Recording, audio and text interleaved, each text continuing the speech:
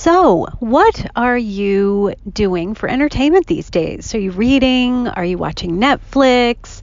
Are you just scrolling on your phone?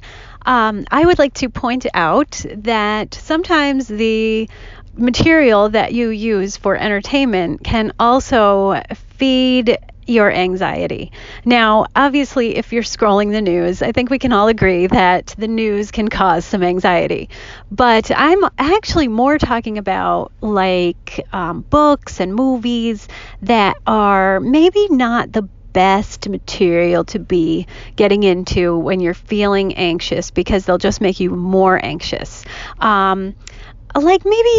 Topics that, I don't know, the suspenseful mystery things that draw you in, kind of like a train wreck, where it's like, oh, I've got to know more about that. That's horrifying. I must read about it or watch a movie or whatever. And it's shocking. It's horrifying. It draws you, and it's entertaining.